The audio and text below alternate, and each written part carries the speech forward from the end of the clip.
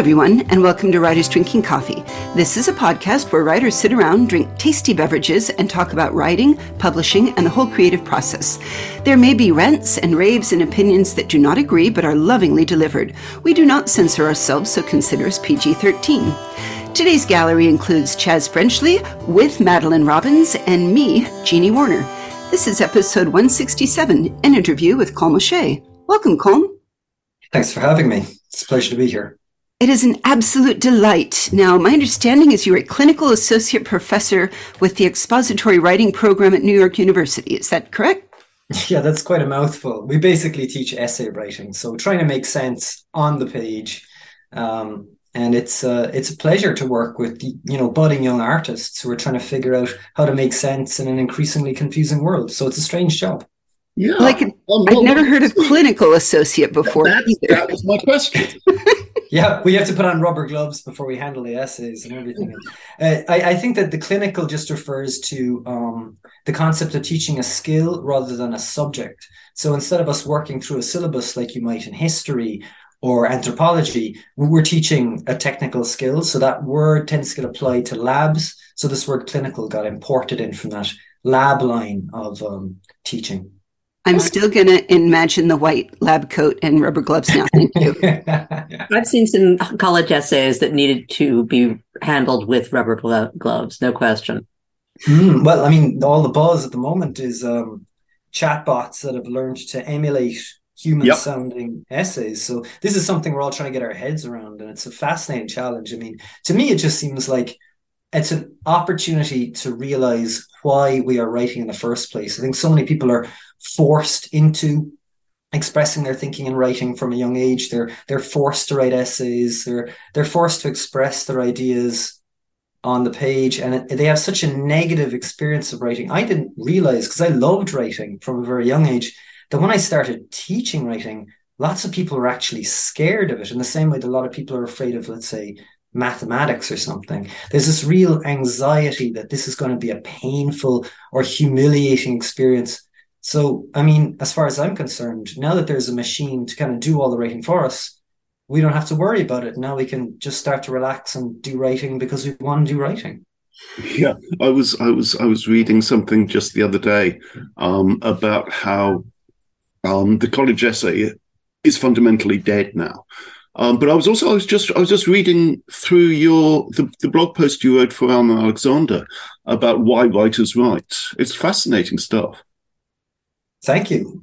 I kind of wrote that in a fever dream state of mind. I was trying to figure out why I am writing, because when I was a kid, I never thought about it. It was just, I write because that's the most pleasure I can have, basically, is to just conjure worlds out of the void. But then you get older and, I have 4 young children now, and I have all these demands on my time. And when I sit down to write, I think a part of me is pragmatic and going, there needs to be a delivery here. I need to get something out of it. I need to have something I can put on my CV or something I can use to, at the very least, impress people at parties or something like that. And it seems like a fundamental, spiritual corruption that's been growing on me over the years. So I think I wrote that essay to try and scrape away the plaque and remember that writing is basically a mystery. You don't know why you do it. And hopefully you don't know what you're going to find when you do it. And you should feel a little bit scared when you do it, I think. I love that I was just mentioning this earlier, but I love that there are more neurodivergent POVs and writing styles out there, because I think it actually represents an increasing representation in literature. I mean, my husband put a whole bunch of his old college-age books out, and let's face it, the man had a ton of Clark and Heinlein and Asimov out there, but none of them really had that different self-doubting, neurological challenges point of view. And I liked the increasing representation. And part of that led me to one of the things that I really had a hard time getting into and then fell in love with in your book, which is the new one I wanted to talk to you about, is Claiming to Wake. Did I even say that right, or do I need an accent for it? Oh, it sounds fine to me. Claiming to Wake, it's a slang term. Claiming, where I grew up, claiming means to challenge someone to a fight. And the wake is the slang word for reality. So it's picking a fight with reality. Oh, it was. And Alma, again, to throw her name about wildly, Alma Alexander said, She was reading this book. It was clearly award-winning. People just didn't know it yet. I could read it too. And I got so excited. I wanted to chat with everybody here about it. So do you mind if we just dive right in? Because there's some really cool things. And I think this could appeal to a very wide audience and more than they might suspect at first. I'd be honored. Well, it starts off that it's in first person, and I'm going to call it heavily cant. I mean, that it's, much in the way it's an argot, it's an accent, and you have to read it. And it is, or it can be on the first couple of pages, a little bit of a barrier at first to say, where am I? How am I settling into this? It's not quite as easy as a traditional Campbell settle in, everything's easy, straightforward. But it is a barrier that makes it worth fighting your way through, because once you're in it and you start listening to it, especially once I realized that it was post-apocalyptic Ireland, I started reading every single word with an Irish accent in my head, and then it flowed like music. That's wonderful.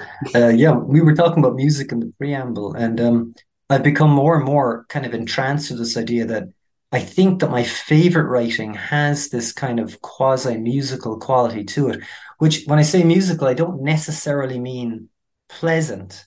I mean that the quality of rhythm, there's staccato qualities or legato or whatever it may be, but the sense that you're drawn into a textural sonic landscape and you can't ignore it. That doesn't become transparent. It's like part of the pleasure or the challenge or whatever of the book. That to me is very engaging. I'm reminded of like a book that made a big impression on me was Train Spotting by Welch. And that kind of it's full of filthy invective as well, but the language is very, very much kicking and screaming, fully alive, and you can't ignore it. It is, and it was the first book I think I ran into of the humans speak in sentence fragments all the time. But it actually used them to break up shorter ideas and sentences. And I wasn't sure how I felt. Again, it's the cautious new approach. I wasn't sure how I felt about it, but it can grow on you. Yeah, I mean, in a way, acquired tastes are sort of the best ones, aren't they? Yeah. Well, this is written in first person, and I'm going to call him somewhat of an unreliable narrator, if you don't mind. Yeah, I think that's fair. That's fair, because, the very cover shows you that it's somewhere post-apocalyptic with plagues, because it's a wonderful picture. It looked like a medieval woodcut of a plague mask, for instance. Yeah, that's my friend. He's an Irish illustrator called James Seymour, and he does these incredibly stark black pen and ink drawings. And I saw his work online, and the minute I saw it, I went, I have to have him for the cover. There's no one else I want to have illustrate the cover for this book except him. And I was just so lucky he obliged. Well, it's perfect. And it is a world that most of the services are shut down and people are mostly eating via IV bag, which I like that, I'm halfway in and there's no coffee anywhere and I don't know how they're alive. So that's right. I mean, that's one of the more unrealistic elements of the book, I suppose. It is. Severely addicted to coffee. But I love that you had lighting up went from being, if you say that somebody lit up today, I would think of smoking. And in this future, I think of haloing, which took me into, it's a very Ready Player One vibe. Instead of America with stacked trailer parks, it's post-apocalyptic Ireland with bodies tucked away everywhere. Also less sexist. And thank you for that. Oh, you're welcome. I wrote this book 10 years ago, before the respiratory pandemic that we're all familiar with hit. And I was just struck by the idea that it would be interesting to think about what would it be like kind of at the tail end of a pandemic when some people have come to the reasonable assumption that it's over and we should get back to business as usual. And other people are still of the persuasion that they should remain in the habits that they've acquired through the pandemic, and that there'll be social tensions between those groups and that they might become almost cult-like. So then when I kind of saw, a somewhat diluted, but still pretty acrimonious split happening in the American culture in the full thrall of the pandemic around 2020, I felt like, maybe it's time to dust off this novel and try harder to get it out there into the public eye, because I'm not very good at pushing my work. I'm very I love writing, but I'm very shy about even talking about it with you today, although I'm really enjoying talking to you about it. I feel almost, I'm so Irish and so middle class. I feel like no one should be talking to me about anything. I have never thought of the Irish as a particularly shy race. Well, I guess it depends who you ask, but I think that I'm from rural Ireland, and I think that we're grand together, but we're a little bit standoffish when it comes to salesmanship, promoting our wares. I Oh, think sure. that feels Yeah, a yeah. little awkward, and And I'm not sure with that's the true of the Irish. British too. Yeah, I'm neither Irish nor English, and yet I'm no good at it either. It may be a writerly thing across Maybe. boundaries. I'm a freak who likes standing in front of a room and talking to people. So No, but that's performance. I like standing in front of a room and talking to people, but telling them why my writing is worth their reading is completely off the table. So those are two different things. Yeah. Talking about ideas is heaven, and then talking about your material product is difficult. But it's an interesting challenge too, because it's one that I got to get my head around. Because if I'm really serious about becoming a novelist, I'm going to have to learn to just get over this, get over myself. It has become a part of the job far more than it used to be. I mean, I started publishing in the 1980s, and it was. I think of myself as the last of the ivory tower generation.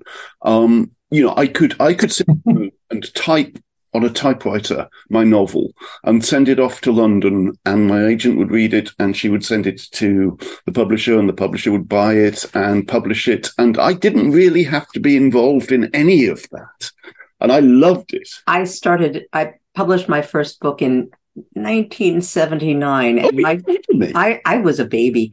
I was writing it while wearing nappies, but I still fight mightily against the sense that my job is to sit there and write the best thing that I can and then hand it to someone else who does all the other stuff. And I've worked in publishing. I realize that my interior landscape is at war with the rest of the world, but I bitterly resent it. I can't relate to either of you two. I'm from the land of the you have to do things on your own to get what you want. So I admire that you're doing that, Colm. Thanks. Baby steps, but it's a pleasure. Steps. It's a lot easier talking to people that are genuinely interested in literature and the ideas that grow out of literature than, I would feel a great chill in my bones if I was talking to people about, I don't know, the market, that's terrifying. Colm, can you? This is jutting off at a bit of a tangent, but I'm fascinated. Can you talk in tolerably non-academic language about the connections you find between James Joyce and mandalas? I have a strange relationship with Joyce, in that I don't really love reading him. I've met people that are like enamored with Joyce, and they're like acolytes of Joyce, and I'm not. I come at him as a sort of suspicious reader, and I remember reading him kind of reluctantly as an undergraduate, and slowly coming around to finding that there were all these things sort of hidden under the surface of his prose, and it was like an Easter egg hunt. And I got more and more interested in these geometric motifs, and then I was in Holland with a friend one time, and I had a psychedelic experience, and as many, I suppose, tourists do. And I had my first introduction to a deeper level of reality that was fundamentally geometric in nature.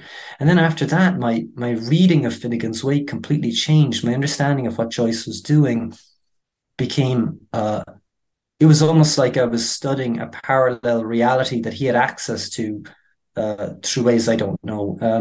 And I just wanted to track that idea of what is it like to construct a textural reality that's more interested in like a conceptual jigsaw puzzle that's being put together like a tessellation. All of the basic characters are really like phonemic constructions, like in the poem The Jabberwocky. There's no real words in Lewis Carroll's Jabberwocky. There's just phonemes that are stuck together. They sound a little bit like words, but they somehow conjure a landscape. You get a sense that there are things that are happening. There's a hero, there's a monster, there's a quest narrative. It's mythopoetic, but it's not really written in English. And to write an entire book like that's fascinating. You do know that there are values assigned, there are meanings to all the words that he uses. Yeah. Yeah. Brillig is that time between tea and dusk, I believe, if I remember rightly, and so on. But anyway, yeah, no, go on. Yeah, no, I remember reading a little gloss that he gave on the words. He actually, Chortle, he invented that word. Yes, he did. Yeah. And it's a lovely word. It's a lovely word, yeah. It's a lovely word, and we'd be poorer without it. And I think that there's something about that. It's almost like it's bordering on synesthesia, that idea of you're seeing something, you're hearing something else, and then you're feeling something as well. And none of it is easily reducible to a simple signified relationship. It's some weird, uneasy.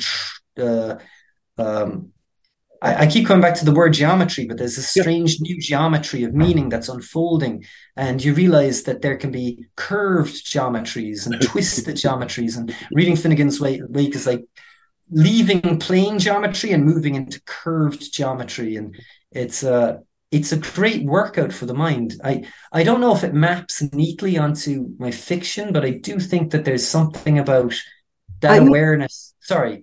I'm going to submit that it does. I mean, to a certain extent, I can see where you were thinking with that and how it might have influenced you when you were talking, or when our main character is talking about when he was a kid in school, and you took it from how we used to all rent space on the game servers to let them fold molecules, for the big molecule project. And then how he was directly involved with that. And then know that when he has this vision that his brother may have left of the pure non-Euclidean space-time, I got a very kaleidoscopic angles view of a lot of that. So I think it may have crept in whether you realized it or not. So well, I think that it points to a kind of a deep hope and a deep fear I have, because I was raised in a kind of a world where the only thing at my disposal was, when I was very, very young, when I was 6 or 7 and I started writing, there weren't really video games going around. I don't think our household even got a computer for a few more years. And when we did, they were very crude, like a Commodore 64. It was fairly boring games. But now I get the impression that there's a new era where people, predominantly young people, skilled, intelligent, ambitious people, are spending more time in a simulated three-dimensional reality where they're manipulating objects in space, and they're thinking about spatial relationships a lot more. And increasingly, they're thinking less and less in words. Concepts don't get expressed as much verbally, and more in terms of spatial relationships. And I think that's interesting. Back to geometry again.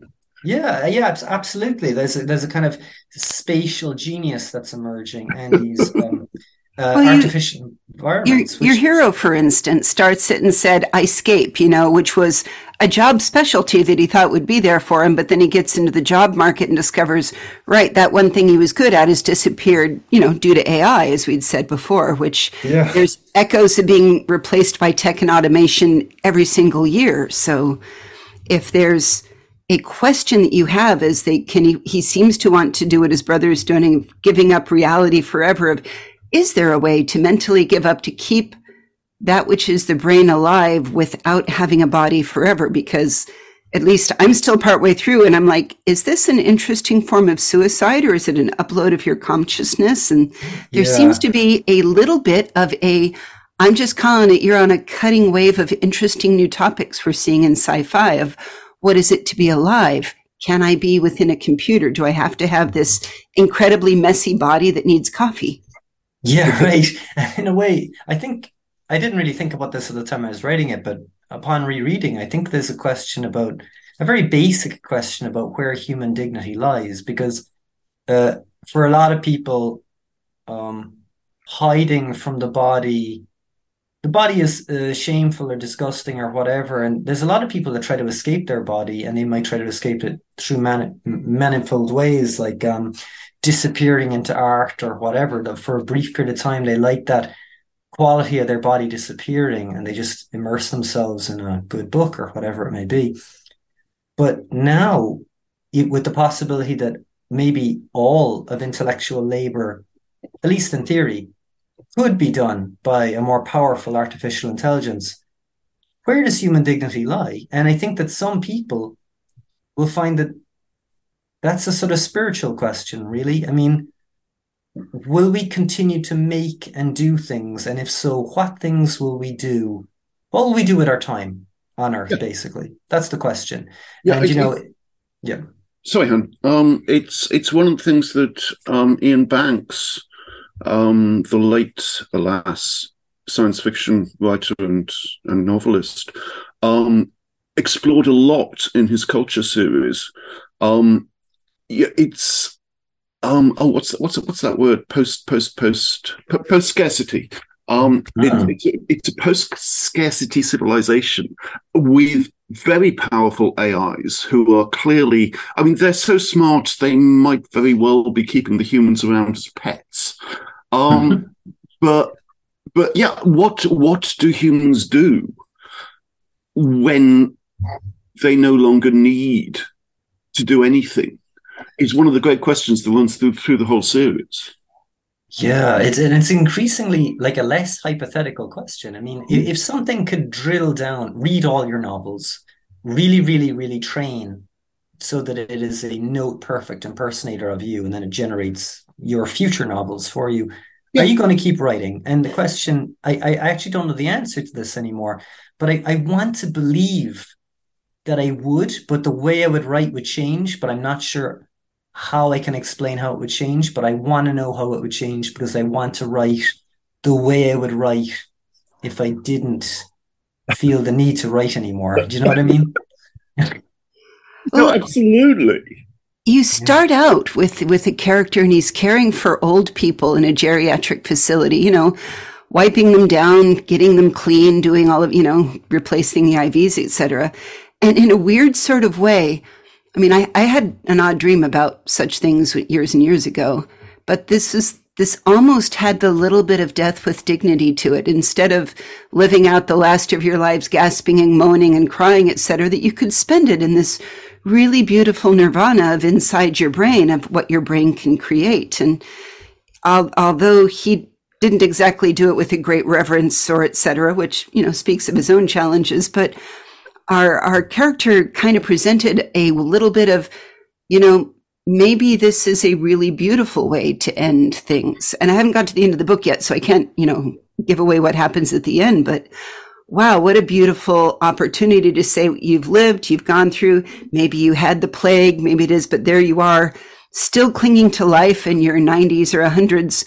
What does it mean to be alive? And can you still enjoy the end of it through this way? So in a weird sort of way, it was like he was doing something really neat for people that had nothing at the end. And I thought that was kind of beautiful.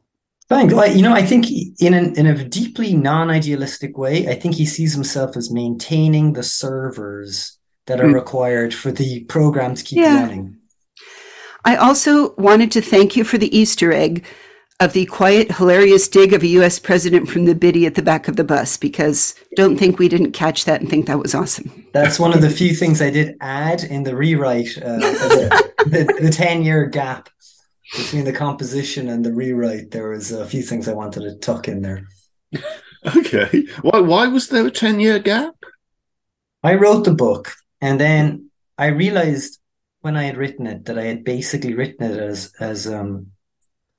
as a way of teleporting from New York back to Cork, where I'm from. Yeah. So it was a sort of teleportation device. But I'd written, I loved it, and I think it works really well as a teleportation device for me. But then I realized that it's possible that nobody else would enjoy this weird linguistic reality that this character inhabits. So I sent it out to a few agents, and they didn't even know how to respond. They sort of went, "Oh, this is interesting. I have no idea how to sell it. Never contact me again," kind of thing. And so I went, "Okay, maybe novel writing is not for me." So I just put it away and got on with my day job, and focused on poetry and writing essays and other things. But then I just felt very strongly when the pandemic came out that the book had kind of just prefigured a few fissures that had emerged in society that I thought it's kind of timely. I'll try it again. I'll try a little harder. I'll try to be a little less shy. And I just pushed, but it took me 10 years to kind of just get over that hump. No, I think we can all appreciate that. It's, when you have a book, if it doesn't catch on right away, it's oh, maybe it wasn't as good as I thought. Maybe I shall just sit here and eat worms in the dark or something. But I really love that you pushed it again and you went back and maybe you added a few things. And I figure they want to see the first 50 pages, so maybe they never actually realized that. But you do have little Easter eggs. And again, to draw a parallel for Ready Player One, they're different. They're not just somebody being nostalgic about the past. This is very much not nostalgic about the past so much as, hey, we have a new society and a new future and there's fewer people and why don't we do it right? And it's a beautiful rant that your character has in his head saying, why do I care about, hey, we have trains and malls again, hooray, instead of saying we have an opportunity to build our society better. So it's the oddliest utopic point of view in a dystopia that I've ever read. Thanks. Actually, that took on a new meaning when I reread it again, because it struck me that we really did. There was a brief period when I don't want to call it the zenith, I guess it would be the nadir of the pandemic, and no one was traveling. And they said there was these news reports that dolphins are swimming up through the canals in Venice. Mm-hmm. Mm-hmm. That the planet seemed to be retaken. My wife had to go on a short journey and she was driving on an empty road and she saw all these deer and foxes on the highway. And there was just this little nod to how quickly the natural reality could reassert itself if we just stopped making noise. There's a bird called the Cornish chough, which had not been seen in Cornwall for decades. Not outside the pubs, anyway. It was extinct within the county, and then mad cow disease hit, and all the footpaths were closed.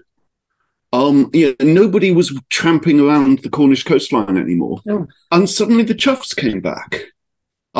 Whether they came down from Devon or whether they'd been there all the time and were just hiding, I don't know. But yeah, we had choughs again. It's not far from desolation to exuberance. Yeah, it's amazing how much silence and stillness can recuperate profoundly. And I that's why I felt like there was this weird kind of missed opportunity, like that we had this little insight about how much damage we were doing and how profoundly we can make a difference so quickly just by calming down and being still. Mm-hmm. And then it was like, well, it's over now, so let's get back to exactly the way we've always been. Everybody wants to go back to frantic because frantic is so much fun. Gosh, yes. So when you were writing this, when you originally wrote it, was this just something, that you did on your own computer, ignoring Chaz and his typewriter, but did you use any particular tools in it? Tell us a little bit about your methods, and do you still use the same ones? Just as a side note, physically speaking, working with a typewriter strikes me as being like the literary equivalent to being a lumberjack, pounding down into the keys, because I know there was a really old one in my neighbor's house when I was a kid, and I played with it, and my God, it was like a workout. You had to hit those things. I am not physically a particularly strong person, but I have super strong fingers. Just from having used manual typewriters long ago. An electric typewriter, which made it a lot easier. But my mother, who desperately wanted to be a writer and an editor, kept getting promoted at the publishing house where she worked because she could type 105 words per minute on a manual typewriter. That woman could have been throttling chickens. Now our question is, do you use QWERTY or Dvorak? I mean, these are... It's like the John Henry of typing. She finishes the novel and then it keels over and dies. I fancied I was quick at over 100, and then I saw my husband using a Dvorak. I'm like, that's not possible. People don't type that fast. But I didn't know Joe used Dvorak. Joe uses Dvorak. That's fabulous. Yeah. Yeah. So what are you working on now, Colm? Is there a sequel? Is there a new direction? I'm working on, this is going to sound unstable, but I think I'm working on 3 novels all at once. I'm moving back and forth between them, and I think they're all growing out of the same basic sort of soil. They're all growing out of the same world soil, but they're all distinct stories, and they're all standalone stories, which is like the stupidest thing to do, because No, I think, it's not as lovely. yeah, I don't know. I think that a smart thing to do would be to write a series or something like that, where people liked the world and they can keep going back to the world. To kind of create distinct worlds seems to kind of break any momentum you might have, but that's just the way my imagination's going, so that's the way it's going to happen, I guess. I don't know. I would want to. I mean, you've given us post-apocalyptic Ireland.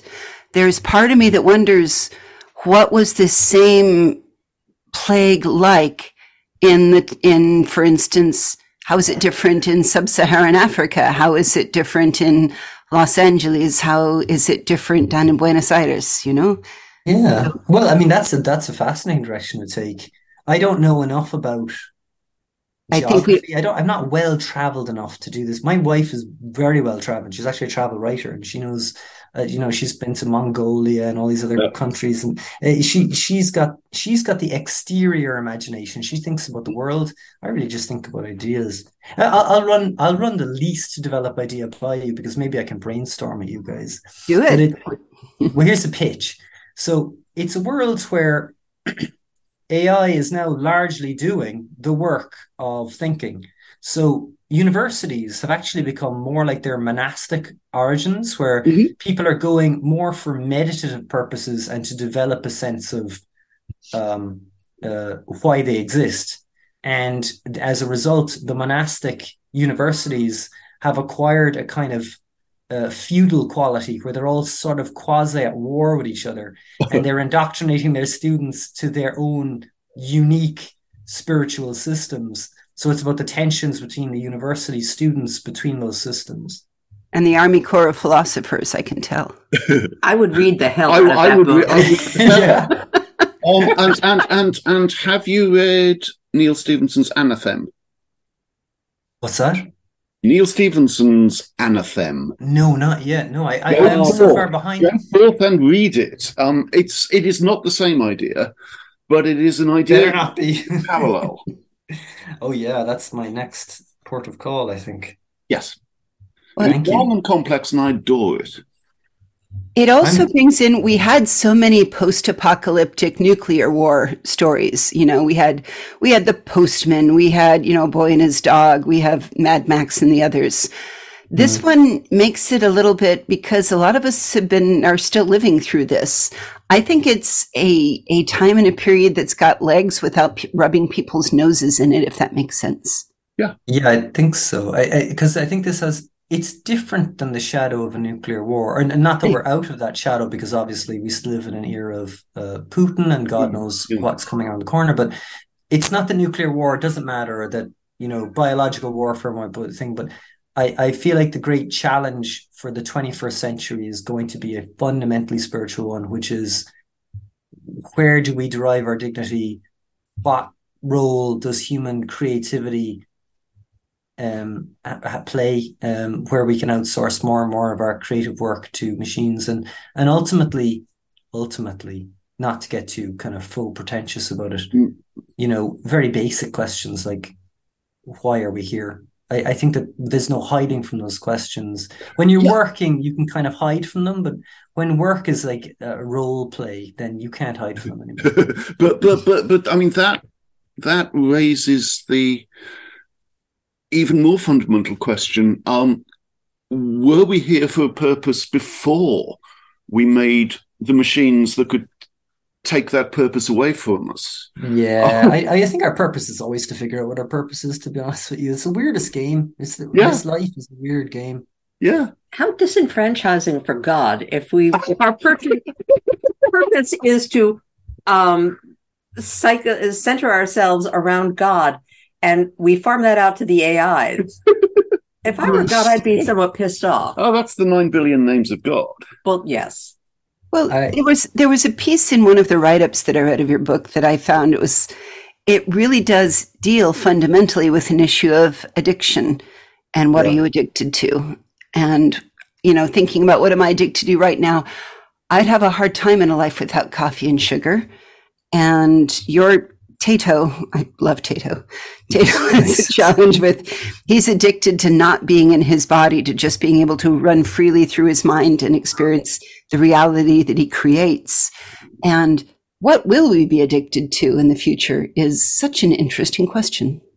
Yeah, and I'm surprised by the addictions I have now. I mean, when I was a kid, I had a strong sense that addictions always involved, they were sort of dramatic and almost Byron-esque or something, like you might be addicted to sword fighting or, heavy drinking or hockey. War. Or you know what? Any kind of combative thing or difficult thing. I can see the romantics, in my mind's eye as being the standard bearers for like cool and sexy addictions. But if you told me when I was like 10 that, your main addiction, the thing you'll really struggle with is like staring into this little phone and scrolling, I wouldn't have believed them, because it doesn't sound addictive at all. I would believe it. I was addicted to books as a kid.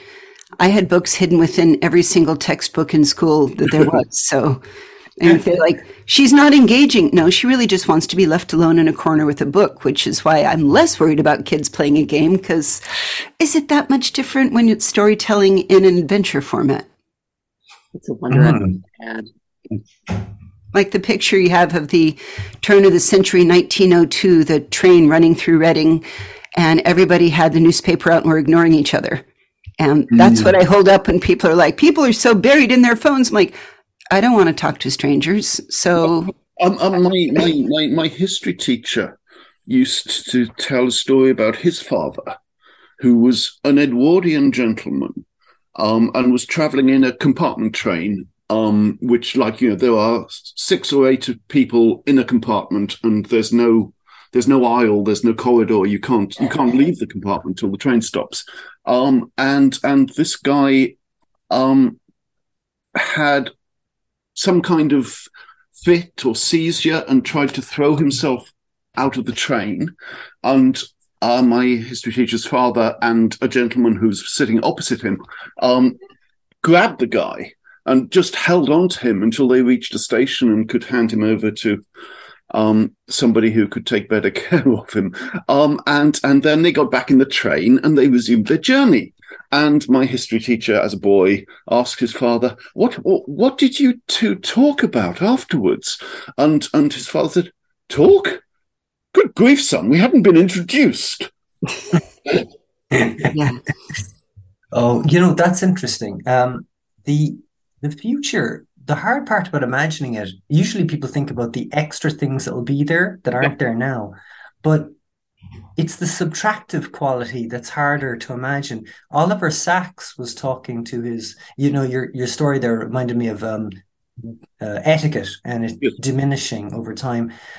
Oliver Sacks, the psychiatrist, was talking to his grandmother who'd grown up in a very, very different England.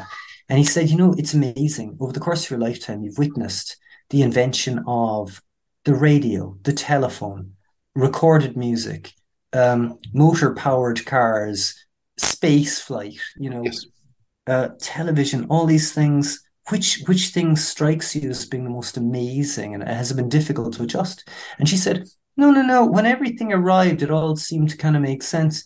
But I couldn't get my head around looking around London one day and going, where have all the horses gone? There's a sense of there used to be hundreds of horses and now there aren't any at all. This idea of what will disappear that you hadn't even anticipated disappearing, that's a real challenge, I think. No, absolutely. My grandfather, the same. He grew up as a kid in rural Kent and never saw a motor car. And he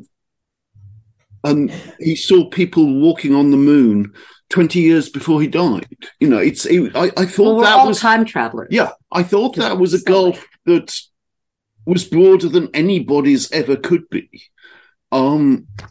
Except that I think now the technology shift. I think maybe the difference from my childhood typewriters to when I die is going to be even greater. Sonic changes. My husband is a recording engineer and hears things that only dogs and other recording engineers hear. So we'll be watching a movie and he'll say, they're using the wrong tones for the sound of that coin in that particular phone. When you say, did you get a dial tone? My kids have no idea what the hell I'm talking about, except that their father has explained it to them. But there are all sorts of things that were omnipresent when I was a kid back in the Pleistocene that are no longer there, and they're sound cues. Yes. That I mean, there are certain engine cues that I know from growing up riding in old cars that are shifts of gear, the sort of rattly tappet sound of a car whose timing has gone to hell. And my children don't know these things. Yeah, absolutely. There was I had a lovely moment in a small museum in Orkney. It had a display case, basically saying this is what life was like in the 1940s, and there was a dial phone. And there was a father trying to explain to his, 8-9-year-old daughter how you used a dial phone, because it is not intuitive if you just look at it. My older daughter was born in 1990. My younger daughter was born in 1996. The plastic play school toys that she had. Yes. Julie, the older one, had a dial phone. And Becca had a punch button phone. So that in that 6-year period, it had gone down to the point where it had filtered into Fisher Price. Listen, you dinosaurs, I'm going to do great in Colm's New Future Reality, because the minute we can record dreams and share them with others, I'm going to be a millionaire and you can all come live on my island. Thank you. Colm, thank you so much for visiting with us today. This has been fantastic, and I love Thank you for having me. Can we get you again? Can we get you back? I think we're going to have to. I'd love to. Absolutely. Well, we will put links to the fascinating things we've discussed during this episode on our website, which is www.writersdrinkingcoffee.com.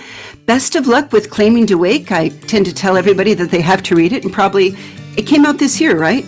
Yeah, just a few weeks ago. In September, I think it came out. But yeah, we should all go recommend it for something in the awards that we have power over. So go out there. Thank you so much. Thank you. Thank you so much. It's been such a pleasure talking to you, and I'd love to come back. Oh, it's a delight. You've been listening to Writers Drinking Coffee, a labor of love and enthusiasm put together by the hosts. Our main web support magic is brought to you by Deirdre Schween, and our sound engineer and backup web spider is David Welsh. Our intro music is Pretty Maid Milking a Cow, and our exit music is Breakfast with a Morning Person, both by Michael Engberg. Our podcast sponsors are Jackal Designs in Australia, The Bean Scene in Sunnyvale, California, and Arm Street out of Kharkiv, Ukraine. An honorable mention out there to all of the restaurants that serve coffee. We love you. Thanks for listening.